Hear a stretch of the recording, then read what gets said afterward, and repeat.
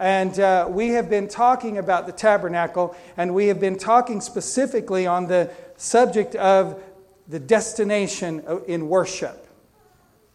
And I want to talk a little bit more about that today. Yes, right there. Today we're talking about that altar right there, the altar of incense. And I just want you to see that visual there as I'm teaching. Probably won't refer a lot to it today, to the picture that's up there. I just would like it to stay up there. And if you're going to pull scripture in, you can do that. Feel free to do what you need to do. But anyway, we've been dealing with this for several weeks now. We have a couple more weeks, I think, to go. Because I want you to understand, and I believe the Holy Spirit has spoken a clear word to me about us understanding that every time we worship, in the heart of God, there's a destination. Coming into His presence is His purpose, and then there's something that He wants to accomplish when we're there. Oh, you're quiet.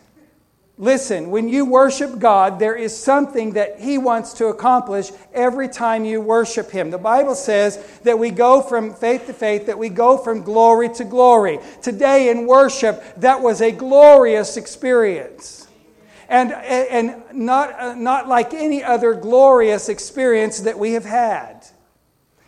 Every time we worship, the experience, for some reason, God is so multifaceted and He's so able to zero in on the very need of the worshiper, the very issue of the life of the worshiper, that every time we worship, the experience is a little bit different. But yet, much the same. So I want to share with you a little bit. 2 weeks ago we talked about this, and we talked about this altar of incense in the tent of meeting. And the comparison that we made, and I'm not going to make it again, and if you care to kind of get up to date, if you weren't here 2 weeks ago, you should go to the website, get the podcast, and listen to the message 2 weeks ago. It will bless your life if you will pick up that understanding. But the Holy Spirit had us make the comparison between the altar of incense and the brazen altar. And we did a great long comparison there between what took place at the brazen altar and what took place at the altar of incense. The brazen altar is where the blood was shed. The brazen altar is where the sacrifice was made for your sin. The brazen altar was the place that cost Jesus everything. The brazen altar was a picture essentially of the cross and the sacrifice and the spotless lamb that shed His blood. And the brazen altar is where Jesus paid the price. And the reason now I understand, I didn't understand even at the time that the Lord was putting it together in my mind. I did not understand fully until after I really studied that out and discovered that it is at the brazen altar that Jesus made His sacrifice, but it is at the altar of incense that you and I make ours. And what we have come into in our culture is a Christian experience absent the sacrifice. We are living in a culture that puts all of the sacrifice, all of the cost of the kingdom on Christ. Well, when it comes to your salvation, when it comes to you knowing God, when it comes, look at those babies. Praise God. 3 of a kind. Precious. Angel, you're so wonderful to give those parents a break and have those babies today. And we're blessed to have them here. Praise the Lord. But Jesus paid the price. You don't have to work to get in. You understand that? You don't have to work to get in. Could you open that water for me? You don't have to work to get in. But when you get in relationship with Jesus, there is this, in the pattern of worship, there is this place called the altar of incense, and there is a sacrifice to be brought in that place. And Jesus doesn't bring that sacrifice. We do. And so I told Bishop Halverson 2 weeks ago, I said, I taught on this 2 weeks ago, and 2 weeks from now I'm going to preach it. Is that all right with you? Let me read you some scripture.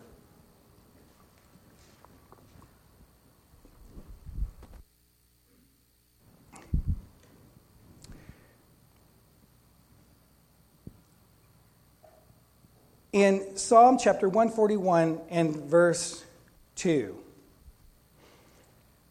I'm going to read several, so you can keep up with me or jump around or write it down and look later, whatever you feel inclined to do.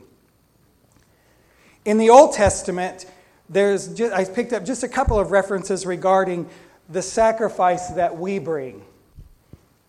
Psalm 141 verse 2 says, "May my prayer be set before you like incense." I want you, the intercessors, to know, and I want you that are going to submit yourself to being trained as intercessors and as prayer persons, that when you come before the Lord and you bring that kind of prayer that we're going to be learning to offer to God in this house, when you come and you bring that kind of prayer, that prayer goes up before Him as incense. God loves it. He desires it. Now, the thing we learned about the incense, he says, may my prayer be set before you like incense. I want to stop right there, and I just want to remind you. The incense that was offered in the Old Testament was, they were given exact instruction. It had 3 components in it, and they were told to make that incense and to burn that incense on this altar. It was to be burnt nowhere else. It was never to be offered or sold in the marketplace as an incense for people to enjoy the aroma. It was only supposed to be an aroma that God would smell. Only the priest offering the sacrifice and God Himself would smell the aroma that was offered on that altar. He said, don't you sell this incense in the marketplace. Don't you sell out those things that are holy to me. Don't you give them to someone else for them to enjoy. And there's places in the Old Testament you'll read that God brought judgment against the children of Israel because they offered that incense on the altar of false gods, or because they sold that incense in the marketplace or consumed it for their own purposes. And I just submit to you today that there is yet a sacrifice that we bring to the Lord in our prayer that is a prescribed sacrifice, that is this is why we want to pray. I didn't know I was going to talk about all this, but here we are. This is why we want to pray the prayer heart of Jesus, because we want to offer to Him what He prescribes. We're living in a generation where everybody wants to bring to the Lord, like Cain, what they want to bring to God, what they want to bring. Here, God, this is good enough.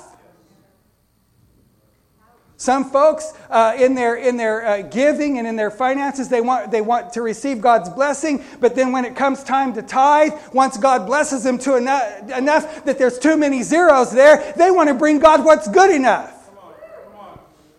Because they can't get their head around one more zero or moving the decimal over one more place.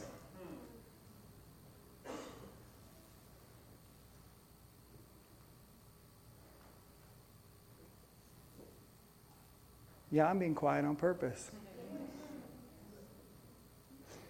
I'm reminded, hey, listen, we could make a list, and I won't because you would know some of the names on the list, but I can make a list of the people who God began to prosper, and they were faithful when He was blessing them with $1,500 or $2,500 a month in income, and then as He began to bless them, and they began to get up around $6,000, $7,000, $8,000 a month, and there's too many zeros on that check, and they could no longer tolerate writing that kind of check, and all of a sudden the very God who blessed them, they put a tourniquet around the blessing, and that blessing became a fleeting thing in their life.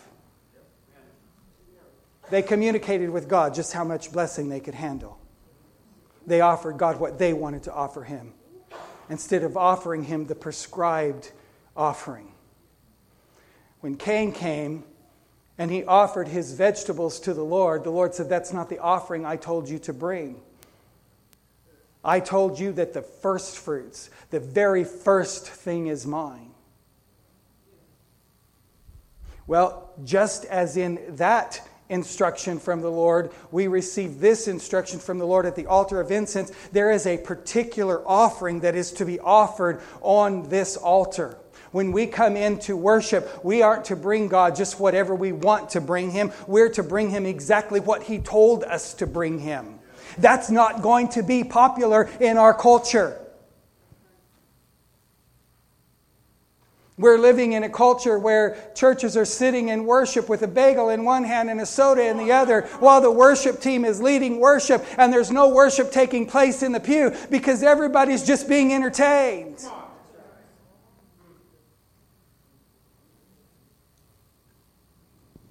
That is going to be on the podcast, by the way. But it's where we are today. And as a church and as a people in this nation, we've got to cry out to the Lord and return to the place that we're offering to the Lord those things that belong to Him. The prescribed offering. Well, what is the prescribed offering? Well, the psalmist is praying here because he's praying according to that instruction.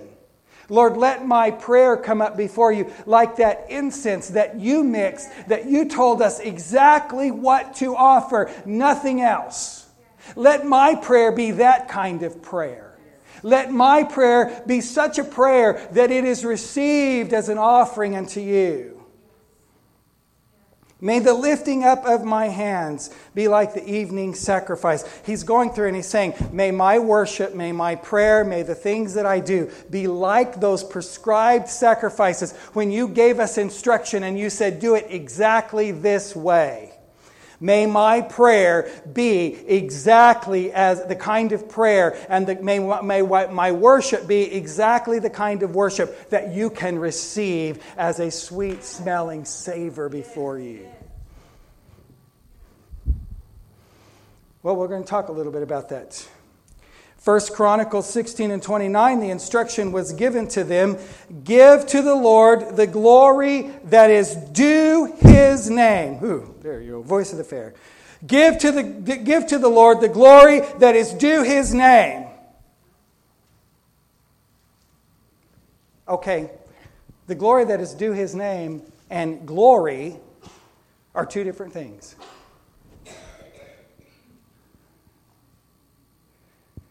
The glory that is due His name and glory, just glory for the sake of glory, are two different things. He's saying, give to Him the prescribed offering. You following that? The glory that is due His name is different than just, oh, good morning, Jesus, how are you? Now that's all wonderful. God wants to talk to you. We've had great discussions about prayer, and I talk to God just like I talk to you. And He talks to me pretty straight. So I'm not diminishing that. That's those conversations, as long as they're conversations of faith between you and God, they're very real. But when we come to honor God and when we come to glorify God, certainly when we come together corporately, anything that we do and any attempt that we make to approach God and any offering that we bring in terms of praise and worship and all of that, it comes to bring glory to the name of the Lord. The moment that our offering is an offering of worship so that we can be seen. You ever met somebody, those folks? You've seen a few of them. You remember in the New Testament, there was a man, a publican who stood on the corner, and in those days when they fasted, they would put on fancy clothes, and they would stand in the corner, and they would pray really loud, oh God, look at me, I'm fasting. That stunk to God. So the apostle says, when you fast and pray and you bring those kinds of offerings before the Lord, just do it privately. Don't do things in the kingdom to be seen. The moment that we do something in the kingdom to be seen, the moment that our motivation for giving is to receive a plaque, thank God that's not our motivation. The moment that our motivation to do the work of the kingdom is to get the acknowledgement for the work that we do. It's important for us to give honor where honor is due. It's important for us to love one another and acknowledge one another in our seasons of service. But the moment that that's our motivation, that offering cannot be received. So he says, give him not just any old glory, give him the glory that's due his name. Bring an offering and come before him and worship the Lord in the beauty of holiness. Worship the Lord in the beauty of holiness. I had a pastor in the desert when we were in the desert, and every time I say that, I get shivers down my spine. We were in the desert, and our pastor would get up every Sunday, and he would just out of the abundance of his life, I don't think he was intending to, but he would say over and over again, lift up holy hands without wrath and doubting. He just said that as part of his worship. It was always coming over the microphone. I'd hear him say, let's just lift up holy hands without wrath and doubting. And he just quoting that scripture. And over the 3 years that we were there, all of a sudden that just became a part of my life. I began to hear that. When I'd lift up my hands, I'd begin to think, are my hands given to wrath? Is my life given to anger and bitterness? Or is my spirit, is my soul full of that stuff?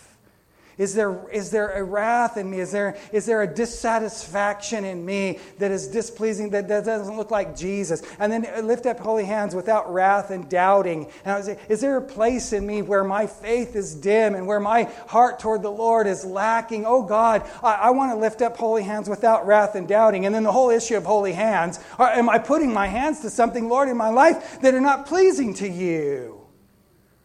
Am I offering you out of a life that doesn't look like a life that you can receive and that can walk like you in the earth? Thank God for His grace, because I'd never be able to offer an offering to Him if it wasn't for the understanding that where I fall short, He makes up the difference. Yes. But there's a difference between falling short and choosing to come short. Is there a place in my life where I'm just choosing to be rebellious? Where I'm just choosing to live apart from the purposes and the plans of God, or from the character of God? It's different. There's a difference between those things that I have not become aware of yet, where I'm imperfect, or those things that I just choose not to address. And when I'm choosing not to address things in the presence of God, then I can't lift up holy hands without wrath and doubting, because my hands are dirty. Because I've chosen for them to be. Ooh, praise the Lord. There's some depth in this word this morning. I hope y'all are mature. Well, I heard my mother-in-law preaching one time like this and teaching a little bit like this, and somebody said, well, you're just legalistic. And she said, well, guess I have to be then. Not quite like that. No, actually, those are devastating words to hear. But the reality of it is, it's not legalistic to say to the Lord, I'm assuming that I'm teaching some people who want to be everything that God has called you to be, who want to be all in for the kingdom of God. If you're here and you're just in a nominal relationship with Jesus and you've just desired to have fire insurance and you just want to know that you're not going to go to hell and you don't really care to get much closer to Him than that, then maybe I'm not preaching to you. But I'm declaring the word to some people that I believe that have a heart within them to come close to the Father, that pray prayers like, oh God, if there's something in me that doesn't look like you or sound like you or walk like you or talk like you, Lord, would you just weed that out of my life? Help me. Those prayers He takes seriously. I really discovered in raising my children, and I've told you all about this before, how that God takes our prayers very seriously. It never occurred to me, listen, it did not occur to me when I was a young man and I was bringing my children and I was dedicating them to the Lord, it never occurred to me that He would take me up on that. Until Victoria came and said, Dad, God's calling me to go to Oregon. I'm going to go to another church. I'm going to go to Bible college there, and I'm going to serve as an intern in that house. And when I go before the Lord and I'm praying about that, and the Lord says, yes, that's exactly what I'm telling her, release her to go. And all of a sudden, He reminded me, you dedicated her to me. Now I'm calling you on it. He takes our prayers seriously. And we must be prepared. At the time that we offer prayers before the Lord, they must be prayers of faith, and they must be honoring of His desire and His will. And then whenever He decides that He's going to take us up on it, we've got to be ready. We've got to be ready to go and do the things that God has called us to do and to step into the places that God has called us to step into, even when it stretches us. Whew.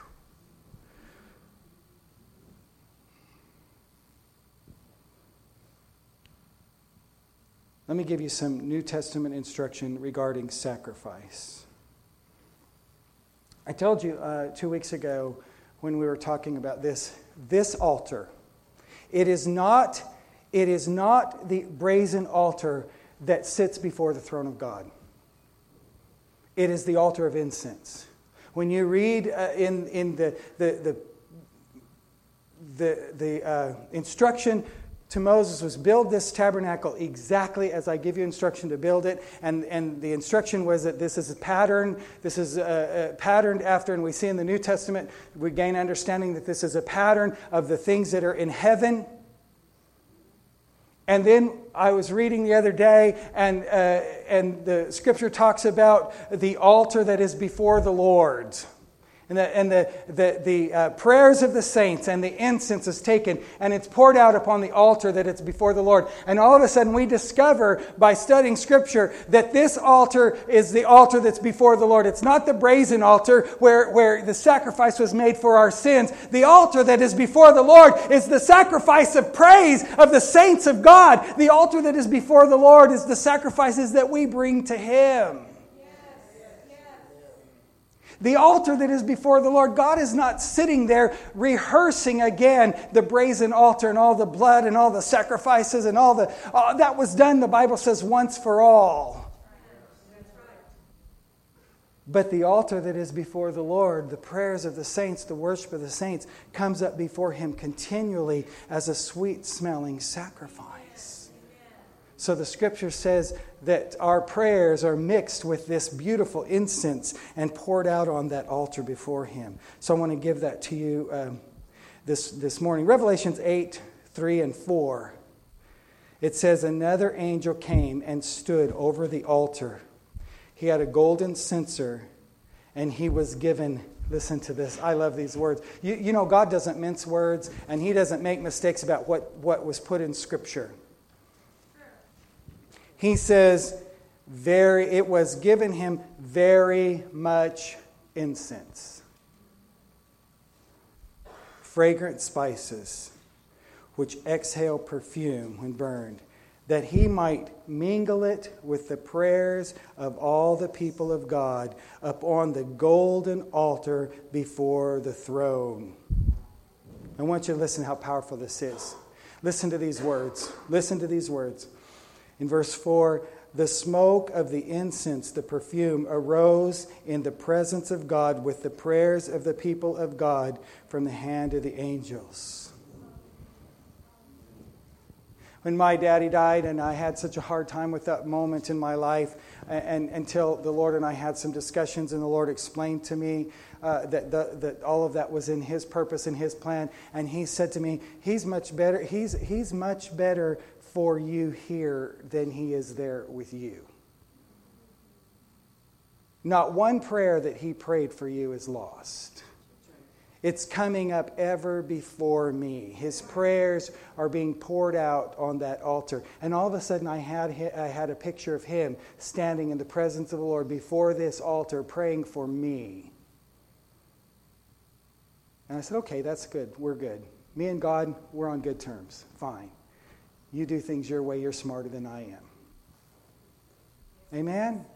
There's just I don't like the hard places of life, but God is smarter than I am.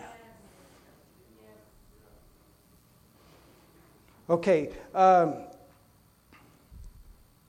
Ephesians 5:2 says, walk in love as Christ has loved us and given Himself for us, an offering and a sacrifice to God for a sweet-smelling aroma. God took the sacrifice that Jesus made to bring us to Himself, and He didn't leave it at the brazen altar. that sacrifice that he made became a sweet-smelling offering to God in our behalf. Hebrews 13:15, therefore by him, let us continually offer the sacrifice of praise. Now I want to stop right there and I want to talk about the sacrifice of praise. Because I always took it, Nettie, as the sacrifice of praise was whenever I'm coming to church and I don't feel like being here. I thought that the sacrifice of praise was, God, do you know how hard it is for me to do this today? I'm offering you my sacrifice. Praise you, God. You're worthy to be praised even though I don't feel like it. Well, get over yourself, Anthony, right? That's how God talks to me. Get over yourself. Go back and read it again. The sacrifice of praise is described, thank God, by him. Therefore, let us offer to God the sacrifice of praise, first of all, continually. That means I don't get a break.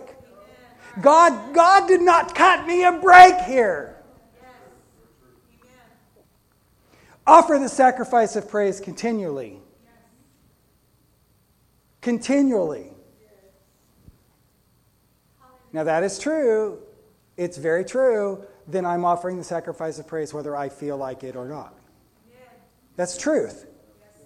But that's not the layer of truth that I want us to look at here. Because that kind of sacrifice comes in my murmuring. I really don't feel up to this, God. But here I am again. Don't you just love me for that? You know what? He said that the children of Israel so frustrated him in the desert for their murmurings that he allowed an entire generation to pass away in the desert so that he could fulfill the promises he made to them in their children because of their murmuring. And I have figured out that whenever I go to God, even when I'm talking to him about something that I don't like, we have a rule with our children. Can I use them as an example? There they all sit smiling at me. And some other children too. You can just about say anything to me that you want to say, but you better watch how you say it. Especially if you're talking to your mother and I happen to be listening. You can say pretty much anything that needs to be said. In our house, it's all kind of out on the table anyway. There's nothing hidden. But you better watch how you speak to that precious lady right there. Because I will clean your clock. You can say what you need to say, but you better say it with honor and respect. Okay, so this is what God is saying. Continually offer, to offer the sacrifice of praise continually. You can say anything to me that you want to say, but you better say it with the right attitude and with the right heart. So he explains, what is the sacrifice of praise? That is the fruit of our lips giving thanks to his name. Now, the pattern of prayer that was given to us helps us accomplish this because we know that we're never to approach God with anything other than thanksgiving and praise. We enter his courts with thanksgiving, right? Anytime you're going to approach God, approach him with thanksgiving, even if you're having a bad day. Because I assure you, it could be worse. No matter how bad my situation ever gets, it only takes the Lord opening my eyes in one moment to someone else's life and what they're going through, and all of a sudden I'm like, I'll take mine, God. I'll take this walk that I'm in. I don't want theirs. I'll take it. The fruit of our lips continually, the fruit of our lips giving thanks to his name. God is describing for you the kind of sacrifice that he'll receive. Nowhere in Scripture does it indicate to me that God will receive my grumblings. And I've had a lot of them. And he's never received them. I've had God tell me, come back and talk to me about that later. Get your attitude straight. Oh, Lord, help me. The next prayer, help me get my attitude straight. Right? Because he's telling us, you offer on this altar the sacrifice that I tell you to offer. And then he tells you, offer the sacrifice of praise to God continually. The fruit of your lips is giving thanks to his name. And I want to help you with that. Get your journal and sit in your chair before the Lord and write down every single thing you have to be thankful for.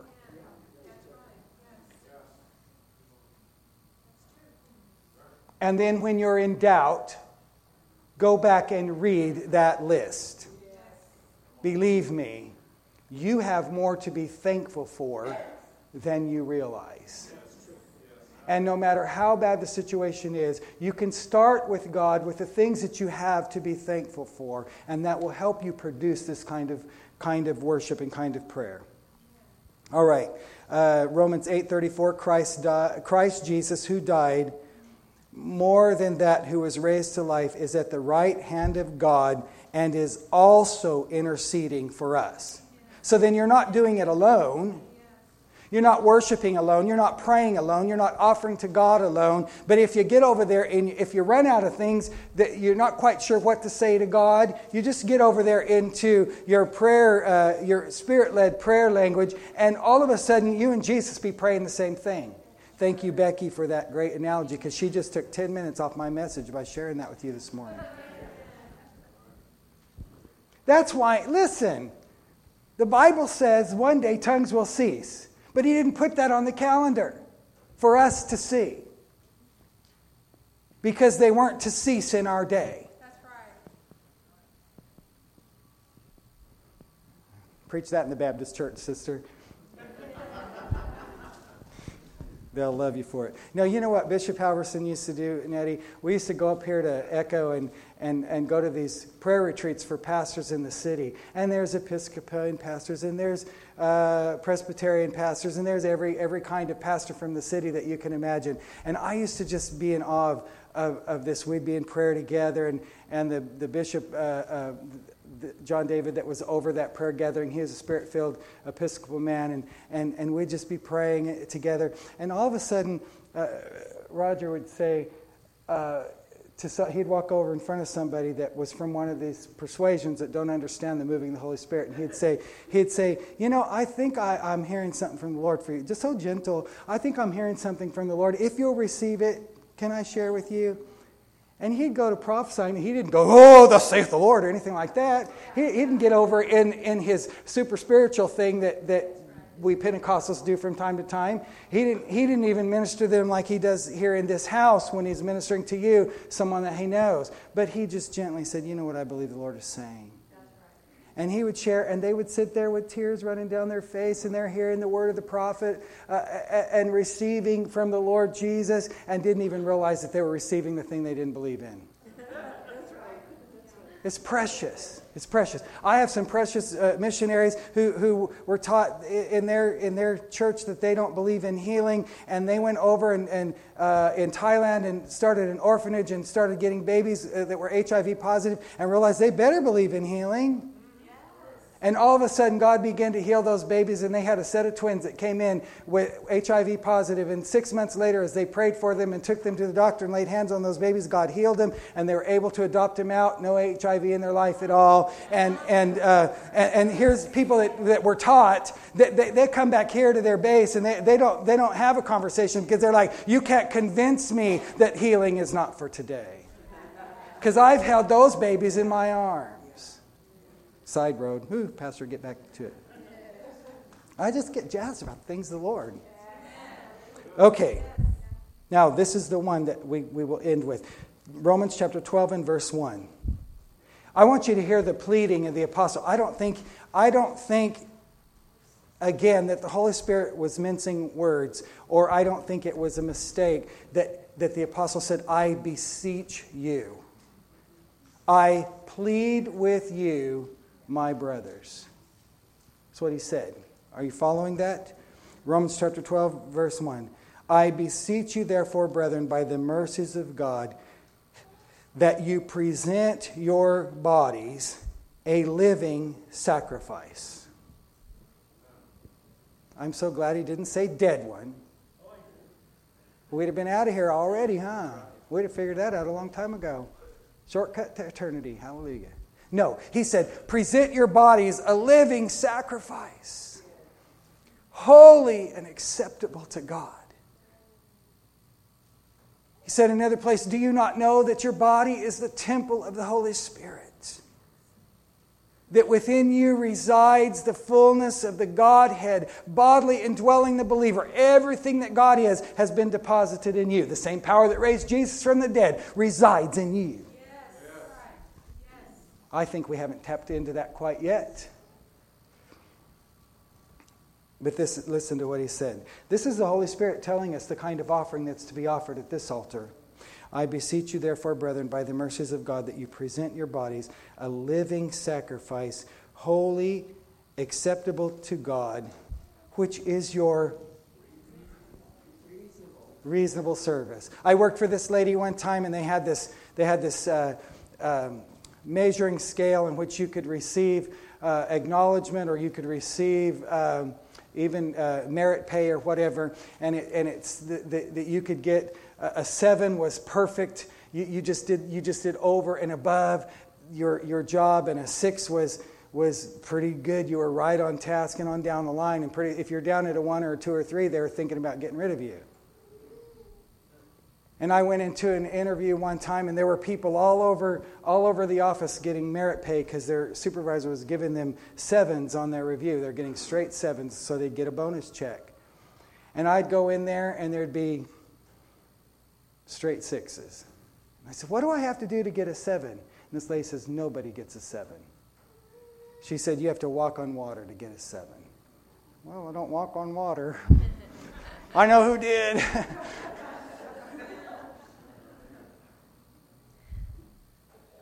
But this is how we present our bodies a living sacrifice. The Bible says you can receive the highest honor in God. He says, present your body a living sacrifice, holy and acceptable to God. But he says, this isn't the exceptional thing. This is reasonable service. This is just reasonable. It's a reasonable response to the cross. The sacrifice that was given at the brazen altar. It's a reasonable response at this altar of incense. It's a reasonable response that you offer your life. It's a reasonable response that you say to God, I give you my body. I give you my mind and my will and my emotions. I give you every part of me. I give you all of me, all of me, all of me, all of me. I give you all that I am. I put it up on that altar. And I give you my life. We have a lot of people in our culture praying sinner's prayer, but they're not praying life-giving prayers. They're praying, Lord, forgive me my sins, but they're not praying, Lord, I give you my life. But the apostle said, this is your reasonable service. That your prayer to the Lord would not be, Lord, forgive me my sin. After you've prayed that prayer, that your prayer would continue and you would say, Lord, I give you everything that I am. Take all of me.